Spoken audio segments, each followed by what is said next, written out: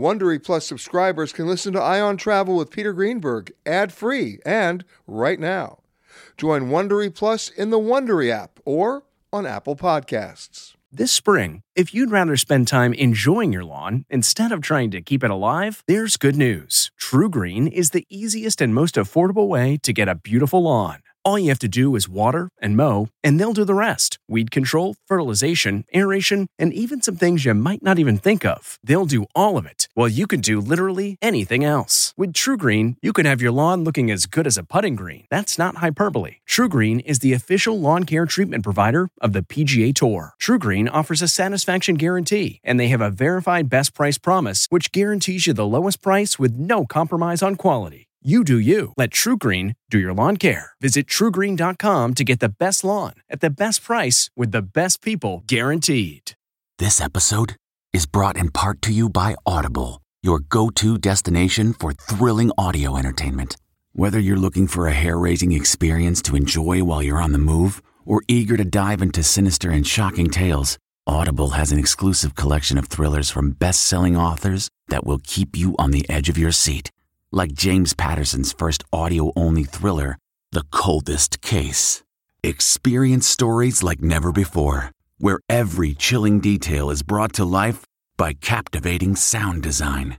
Plus, as an Audible member, choose one title a month to make yours forever. And now, new members can try Audible free for 30 days. Just visit audible.com/WonderyPod or text WonderyPod to 500-500. That's audible.com/WonderyPod or text WonderyPod to 500-500. This episode of Travel Today with Peter Greenberg is brought to you by Audible.com, a leading provider of spoken audio information and entertainment. Listen to audiobooks whenever and wherever you want. Sign up today at www.audiblepodcast.com/travel today to get a free audiobook and 30-day trial. It's time for Peter Greenberg Worldwide with America's #1 travel news journalist. Around the world, the trip begins with Ken. And now, the man who travels over 400,000 miles each year, your travel detective, Peter Greenberg. Hi, everybody. Peter Greenberg here, and welcome to the podcast that's done from a different location around the world every single week. One day Canada, the next day Thailand, then New York, London. You just never know. This week we come to you from McLean, Virginia, and in particular, the Ritz Carlton in Tyson's Corner. Taking your calls at 888-887-3837. That's 888-88-PETER. And if you can't get through on the phones, you know exactly what to do. You email me to peter@petergreenberg.com with your name, phone number, question, or problem. We will solve it right here on the air. You can follow me on Twitter, by the way. My handle is @PeterSGreenberg, or on Facebook, facebook.com/Peter Greenberg. Lots of stuff to talk about, and I'm going to start with my own great experiences in the last couple of days with our good friends at the TSA. As many of you might know from listening to the show, I got involved in a rather heated argument with Jay Johnson, the head of the Department of Homeland Security, a couple of months ago back on CBS, when my argument was, why have TSA pre-check if you never open the lines? Why is it that I had to wait an hour and 34 minutes to get on my international flight, and they had to hold all the flights at LAX because everybody was waiting an hour and 34 minutes? This was back in May and June, at the beginning of the summer. We were told that they were fixing it. And to their credit, at some major choke point airports in the United States, they did, but not necessarily all of them. Let me give you an example. Earlier this week, Terminal 2 at Delta at JFK. Sunday afternoon, busy travel time. TSA pre-check line closed. And when I asked the TSA officer why, he said, we don't have enough people. So I said, so you haven't fixed the problem? He says, oh, no, we don't have a problem. You just stay in this line. I said, no. The reason why I have TSA pre-check is to not be in this line. He goes, well, you're going to be in this line. I said, tell me something I don't know. I said, last time I looked, we paid your salary. Why haven't you fixed the staffing problems? He said, you stay in this line and don't cause any trouble. I said, wow, welcome to TSA, otherwise known as thousands standing around. Okay, Cut to later this week, Miami International, flying actually up to Washington National. No TSA pre-check again. They closed the line. Guys, you either have it or you don't have it. At one point this summer, we had something like 15,000 people a day applying for TSA pre-check, willing to spend the money because they didn't want to stand in the other long line. Why are they spending the money if it's the same line? You're either a trusted traveler or you're not. And the one that drives me totally nuts, and anybody listening to the show who comes back to the United States, who does the one government program that does work, Global Entry, that really works. But if you're connecting on a flight, so you're clearing customs in the United States, going through that kiosk with Global Entry, which works like a charm. They get nothing but a shout out from me. It's great. But then you have to recheck in through security to go to your connecting flight. Okay, but there's no pre-check there either. Why? You are either a trusted traveler or you're not. What is the problem? Can somebody from DHS or the TSA give me a logical, common sense answer to that question? I'm open to it. If you got a reason, I'd like to hear it. I'm the kind of guy that if you tell me the speed limit's 60 miles an hour, I'm going to still ask you, could you tell me why? And if you answer saying, we've done the research, Peter, and at 61 miles an hour, you're going to die a fiery death, my answer is, wow, thank you for telling me. I'll drive 55. But if you tell me the speed limit's 60 miles an hour and I ask you why, and your answer is because, or it's our policy, here's a little news bulletin. I'm driving 80 because you haven't made your case. So I encourage anybody from the TSA or the DHS to please make your case about why you still don't have all the pre-check lines open and why you don't have pre-check at all when you're connecting after an international flight and you've already cleared your Customs and Border Patrol in the United States. I do not get it. By the way, once you get Global Entry, you're automatically given pre-check, so you're either a trusted traveler or you're not. That's my argument. By the way, I can't think of another one against it. So our phone lines are open. And by the way, if somebody calls from the TSA, that must mean that they're not watching the pre-check line. They took time off to call me, but I'll give you a one-time pass to call me and give me a reasonable argument why what my complaint is doesn't have merit. Okay? 888-887-3837. That's 888-88-PETER. Now, speaking of merit, I finally had the chance. With my travel schedule, I'm amazed I see anything these days, but this is the one movie I wanted to go see. I finally went to see the movie Sully. And I encourage you all to see it, even though you know the end of the story. We all witnessed it, right? The Miracle on the Hudson. I have huge issues to pick and to raise with most movies that are done about airlines or aviation because the people who are making them do not really do their homework in many cases. They don't have a good attention to detail. They think one plane looks like all planes. And anybody who does any kind of traveling, you don't have to be a licensed pilot to see the problems when you see them substitute an old 727 when it should have been a DC-9. It makes you question the rest of the credibility of the movie. I will tell you, however, that I am pleased to report, and by the way, surprised to report, that with maybe one exception, they got it right in Sully. They had all the information to work with. They didn't have to, speculate about anything. They could be true to form. But I mean, they got all the details right. They even got the gate right that he left from LaGuardia on. They got all the CGI was perfect. It really was.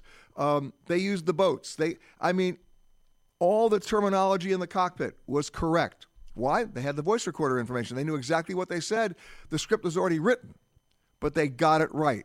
The only thing that might be arguable is the somewhat adversarial nature of the relationship between the NTSB investigators and Captain Sully and Jeff Skiles, his co-pilot. But there was a little dramatic license taken there, I can tell you that. But you know what? I forgive them for that because on balance, they got it right. And I saw the Denzel Washington movie Flight. They got everything wrong. I mean, I don't care about the acting. I care about the details. When you're trying to tell a story that wants to be compelling and move you in some way.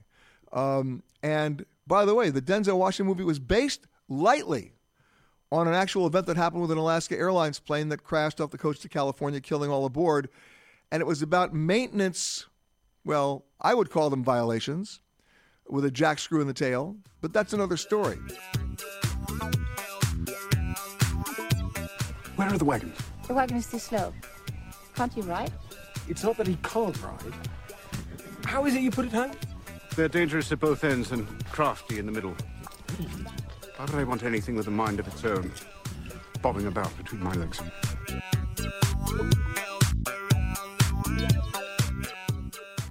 Joining me now, an old pal of mine. I last saw him in D.C.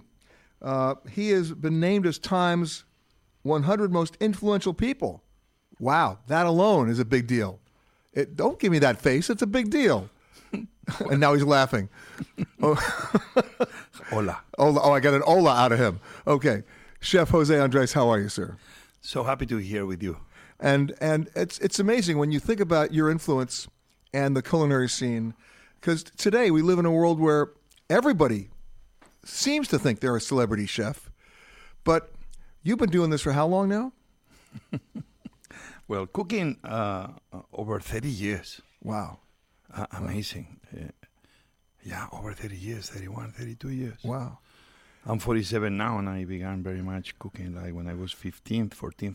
No, you began in the kitchen.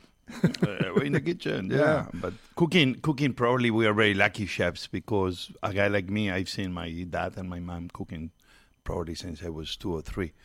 And how many of their recipes do you still have? I would say few. My mom passed away like 2 weeks ago. Oh, and the sorry. way to celebrate her was very much going around 400 kilometers north of Spain from Hondarribia in the very east point of Basque Country, Spain, all the way to Asturias, where I was born. And during those 400 or 500 kilometers, we were having breakfast, lunch, and dinner, drinking cider, Rioja wine, and eating some of her best dishes. But again, my mom, my dad, I have a dish, red peppers, roasted and then cooked with garlic and sherry vinegar. The best red peppers in the history of mankind. And that comes from Mom. And that comes from Mom. Wow. And you mentioned Rioja. I spent some time in that region in Spain last year. I mean, Rioja is an underappreciated wine. Well, probably has a lot of still room for growth. But Rioja has been always the iconic wine of Spain. But the truth is that has some wines, some wineries that they are making wine as good as any of the best wines in the world, period. And the best is still to come. I was recently with Alvaro Palacios, the wonder boy of Spain. He's a good friend. And everybody talks about Rioja and Tempranillo being the main grape of Rioja. He has one wine coming, made with garnacha, with Grenache, that the world is not ready to understand. And when that wine hits the market, it's very little production. People of the world, be ready because your life will change forever if you are able to grab a bottle. I don't even know the name, but I tasted and I know I became a different man because he's Grenache from Rioja. I like the way you said that. I'm gonna do my impression of you saying that. Grenache from Rioja. Are you implying I have an accent? No, you already have an accent. I don't have an accent. Everybody else around me have a funny accent. I don't. Hey, speaking of accents, here you are at Ritz Carlton in Tyson's Corner with a restaurant called American Eats. Yeah. You know, this is like 10 minutes away from my house. I live in Bethesda on the other side of the river. And America Eats here at the Ritz Carlton in Tyson is very special to me because I've been 25 years in the States already almost. And 3 American-born daughters. And I love history. I left school early.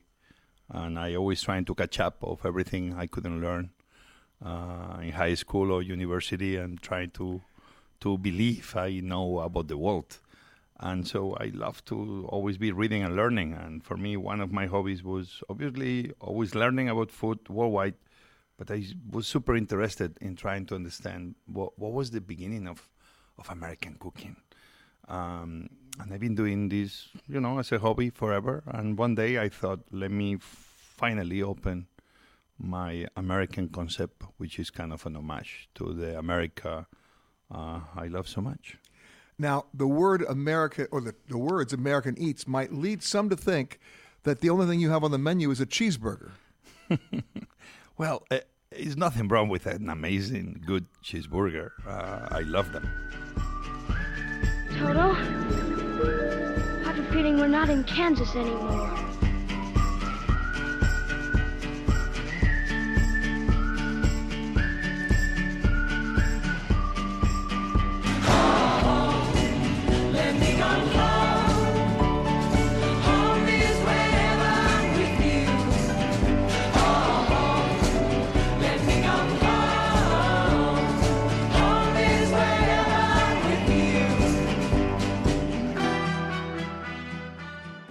We've been speaking with Jose Andres, the proprietor of America Eats right here at the Ritz Carlton. And how many other restaurants? Many, few. I cannot believe I began with one, and you know, I am not a chef. I'm a storyteller, and the way I have to tell my stories is through restaurants. So let's talk about America Eats. It's not just the cheeseburger. It's more than the cheeseburger. It's so much more than the cheeseburger for obvious reasons. Overseas, everybody thinks still today that America is precisely a bad hot dog on Fifth Avenue somewhere. And this, quite frankly, I'm a proud Spaniard, but I'm also a proud American now. And this always bothered me, especially when I went back home and in Europe, which we can be very chauvinistic and a little bit pretentious when we talk about cooking. Precisely, everybody was like, "Oh, sure, you made it in America. They don't know how to cook, so anybody with some level of knowledge will make it." I'm like, really? So we all know that in America today, we have in every city so many chefs that came from far, and chefs that are true American-born, and the level is unbelievable, from the food trucks all the way to the four-star restaurants. So for me, it was like, let me show you dishes that are amazing, not only for the foreigners, but also for America. Why we forgot the shrimp cocktail with grapefruit of Irma Rombauer, Day of Cooking. Why that cocktail of grapefruit and shrimp somehow has disappeared. Or so many other things that I believe jambalaya, one of the most iconic rice dishes anywhere in the world. A good one can be competing with the best paella from Valencia. So why I cannot have a restaurant that really brings all those super amazing regional, iconic, sometimes historical dishes? And that's what I did. Okay, so on that menu at America Eats, what would you say is your most surprising dish on that menu that people are going, wait a minute, what is this? Well, we have so many things, but one of my favorites probably, it's oysters were always super iconic in America. We had plenty of them. Around Manhattan, New York, was plenty of them, 1600s. We have this oyster ketchup that in the old days was called oyster ketchup. Today, the only ketchup we know is use the tomato. Yeah. Not necessarily like we can say super good and super gourmet. But what if we know that some of the first ketchups, as they were called, had nothing to do with tomatoes, because tomatoes were barely available here in the States at the time, but they were ketchups made out of walnuts. No, the walnuts came from Europe, but a type of walnut that was already available here, or oysters, or blueberries. Things like this, I think, is the most iconic things that we have in the menu. Not only the dish itself, but certain things that somehow they disappear from America landscape, but they're part of what America was not too long ago. But now you have to educate your customers as to, hey guys, we're not showing you something new. We're giving you something that's old that you haven't discovered yet. Correct. And we began bringing dishes like, Mark Twain had this kind of amazing lamb with oysters that is like a lamb neck stew with oysters, which is becoming one of the most popular dishes on the menu. Now, if somebody said to me, we got a great lamb and oyster dish tonight, I'd say, get out of here. I'm not going to order that. Or only learning how actually macaroni and cheese. Well, now we're talking. Back in the old days, used to be called vermicelli cooked like pudding, and was not made by an Italian, but was made by a guy called Fresnay in Philadelphia, who was French, and who got one of the first vermicelli machines in America. it changes that we know that when we eat macaroni and cheese. No, we don't know that, yeah. It doesn't, but it's not so much better if we eat knowing a little bit about those things. I do believe it matters. Now, you're also going to be part of the cookout in the Cayman Islands? Well, I am part of it. I will say I'm the organizer. I bring my buddies. I mean, I don't do cookouts. I do use gatherings of friends, and we invite people. and that's in January coming up. And this is coming January in another great Ritz Carlton property, one of the great hotels of the Caribbean, at Dorado Beach, super iconic place in the Caribbean. And there we gather 2-3 days, and the only thing we do is you eat, cook, and you eat, drink, cook, eat. We try to teach people how to cook this or that. Eric Rippert, Anthony Bourdain, Tim Love, some of the most talented chefs in the Caribbean from Puerto Rico. We all gather and we have fun, and people seem to have fun with us.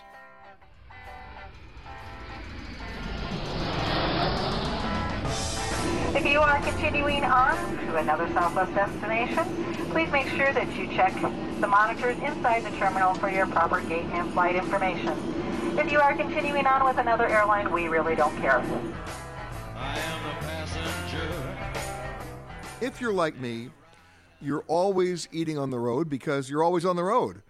And my eating habits are absolutely terrible. They've gotten better in the last couple of years because I've sworn off. In the last 8 years, I haven't had meat, very little bread. I'm a fish and veggie guy. I'm a pescatarian.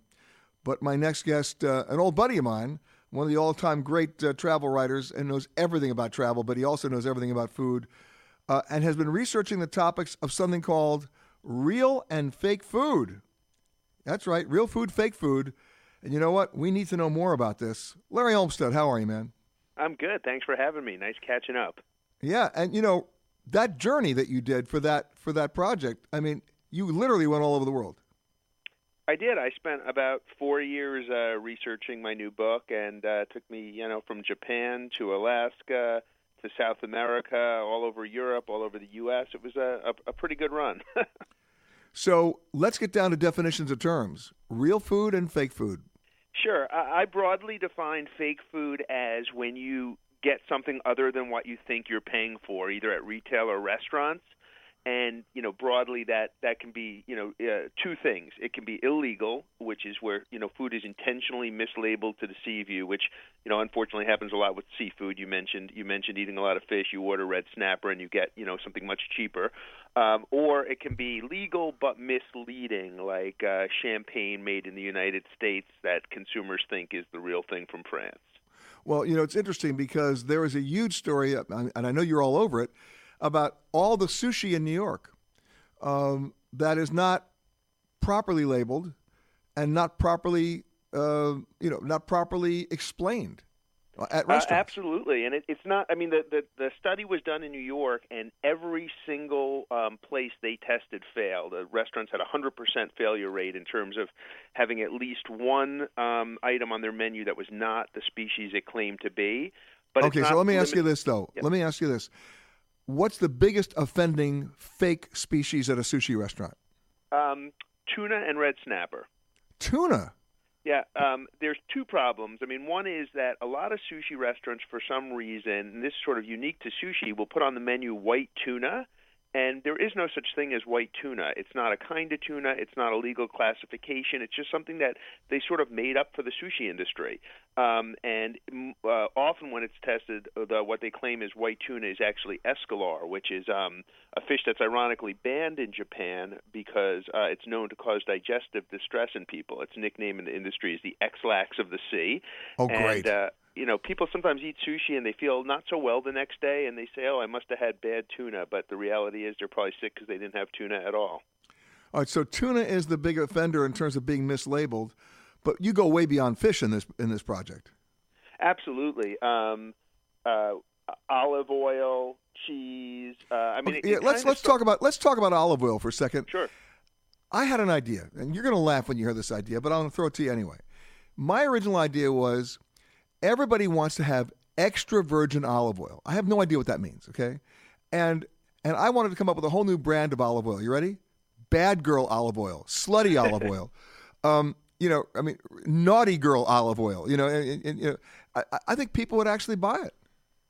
They probably would, but I would still try to make your naughty girl extra virgin because there is plenty of, unfortunately, non-virgin olive oil floating around. Okay, explain the difference, please.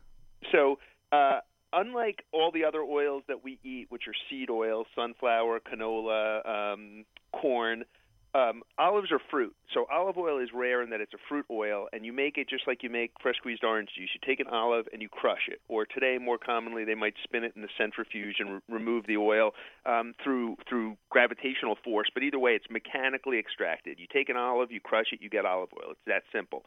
So virgin olive oil can be nothing but that juice gotten from mechanically crushing an olive. If it's not good enough, once they do that, it doesn't pass chemical and sensory tests, then they often distill it, thermically treat it, chemically treat it, at which point it is no longer considered virgin. And there's virgin and extra virgin in the virgin grades, extra virgin being the best. I compare it to when you go to buy gas. Extra virgin is ultra premium. Okay. And then there's my new brand, Bad Girl. Exactly. And it's worked for, You and I can make a lot of money with this, Larry. Come on. All right, so olive oil is another offender. Give me one more. Well, I started the project because of a story I did for Forbes years ago about Kobe beef. Almost all you've heard, I know you've heard of Kobe beef. You've probably had it in Japan. But if you think you've had it in the U.S., which a lot of people do, they're probably wrong because almost all of the Kobe beef sold in the United States, like 99+%, is not from Japan. It's Kobe Bryant beef. Exactly. Well, he's actually named after the beef. His dad was so impressed when he went to Japan in the service and tasted it. That's why he named him that. Oh, my God. All right, but then there's Wagyu beef, too. Is that also an offender? Yeah, that's sort of a murkier issue because, Wagyu means refers to Japanese breeds, and most people, when they're told they're being served Wagyu in restaurants and it's $300 a steak, assume it's from Japan. Some of it is, most of it is not. And then to, make it further confusing, there's some really responsible farmers here in the U.S. who raise pure great Wagyu, just like farmers raise other, heritage breed animals and things, but what restaurants pass off as Wagyu often has little or no actual Wagyu bloodline in it. Wow. Well, listen, when we come back, what I want to do is talk to you about, given this dire situation of fake food out there, let's go destination by destination, ranging from right here in Virginia or Maryland to Alaska to the South Pacific, as to where you would go so you could actually know you're getting real food. And where you and the stuff it's real. Fair enough? One of my favorite topics. I thought so. And just for that, I'm going to give you some Kobe beef. and some of my special white tuna. Riding along in my automobile, my baby beside me at the wheel, cruising and playing the radio, with no particular place to go.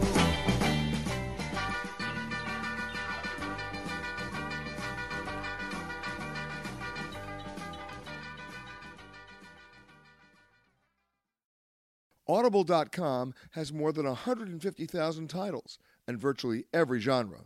So check it out for yourself. Sign up today at www.audiblepodcast.com/travel today to get a free audiobook and 30-day trial.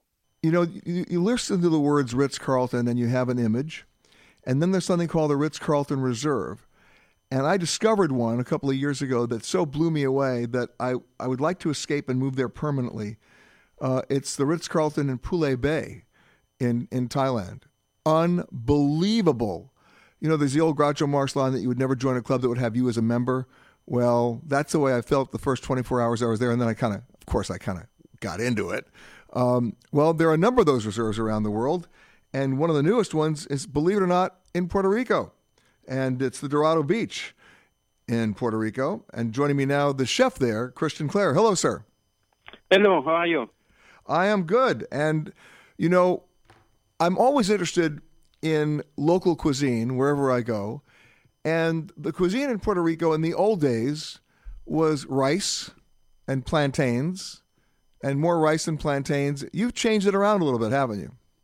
So, yeah, that is true. And even when I came 4 years ago, it was a lot of mofongo on the rice, on the bean. But I think all that started to change a couple years ago, and I will say it's mainly because of a culinary movement. I will say it's because of a celebrity chef like Rose Andres. We have a partner into the hotel, and all local chefs been pushing and working with the farmers. So now we have a lot of diversity on food, and I think the Puerto Rican food been very modernized. And today we have a lot of interesting dishes. Well, Christian, it's interesting. You talk about local farmers. 20 years ago, sourcing things in Puerto Rico wasn't that easy. And that's changed, right? You've actually been able to work with the local producers to get what you need. Yes, and that is true because this Sunday I went to middle of the mountain, which is 1 hour from Dorado, and I meet with some farmer with they're growing strawberries, and they're growing tomatoes, and they're doing lettuce and different herbs, which is a very good product. And the benefit with the climate of Puerto Rico, you can get them all year long, and they always stay the same. So it's been a lot of development, and in the property too. We're doing a green, so we're working with somebody, actually they're from California, and they moved to Puerto Rico, and they have a container where they do organic salad, and we start to work with them like a month ago, and they have an amazing product, and the benefit, they can grow what we need, so it's not just bringing what is available, so a lot of good benefit in it. Now, we were just on the phone with Larry Olmstead, who did a book called Real Food, Fake Food, and one of the things he was talking about was how much of sushi in restaurants in the United States is either mislabeled or misrepresented. You also have a sushi restaurant there. Yes, so we have a sushi restaurant on the ceviche, which is South American, and we use fish from a local. So we have dorado, we have some mahi, and we have some fish. We need to bring it a little bit more further because like a tuna is not very available in Puerto Rico. But it's a thing we try to work with a fisherman too. So like in a Rose Andres restaurant, for example, we have a spiny lobster, which is a Caribbean lobster, and we get them right from the coast from a fisherman. So a lot of development into a fisher in Puerto Rico too. Now, I always ask the chefs this question, so I have to ask it to you as well. And it's not to tell me your favorite dish. We'll get to that in a second. My question is this. What was the menu item you put on your menu when you first started that you thought, boy, everybody is going to love this dish, and it tanked? And then what's the one dish that you reluctantly put on the menu saying, who's going to ever want this? And everybody wanted it. So that is a very interesting question because before I came to Puerto Rico, my background is definitely, as my accent is French, but I live a lot of time in the States, and I live a little bit everywhere from Florida, California, Midwest. And when I came here, like we say, I was surprised by the product. And the product I put in a menu was a shishito pepper, which nobody knows what it was in Puerto Rico. What is that again? What was that? Shishito pepper. Tell me more. Small pepper, they grow it in California actually. And when I came here, nobody would know what it was. And I love that product when I discovered it, and it was my challenge to make sure people will love it. And when I came here, nobody ordered it because nobody know about it. So I just start to give a sample to every table, and people love it, and it become one of the main dish. People love it, and you see after a lot of restaurants start to put it on their menu too. So I think it's become a part of the culture from Puerto Rico to get those pepper and those spices. So you know what? The bottom line is if you leave it on the menu long enough, someone's finally going to eat it. You've been listening to Peter Greenberg Worldwide. Catch us each week as we broadcast from a new location somewhere around the world.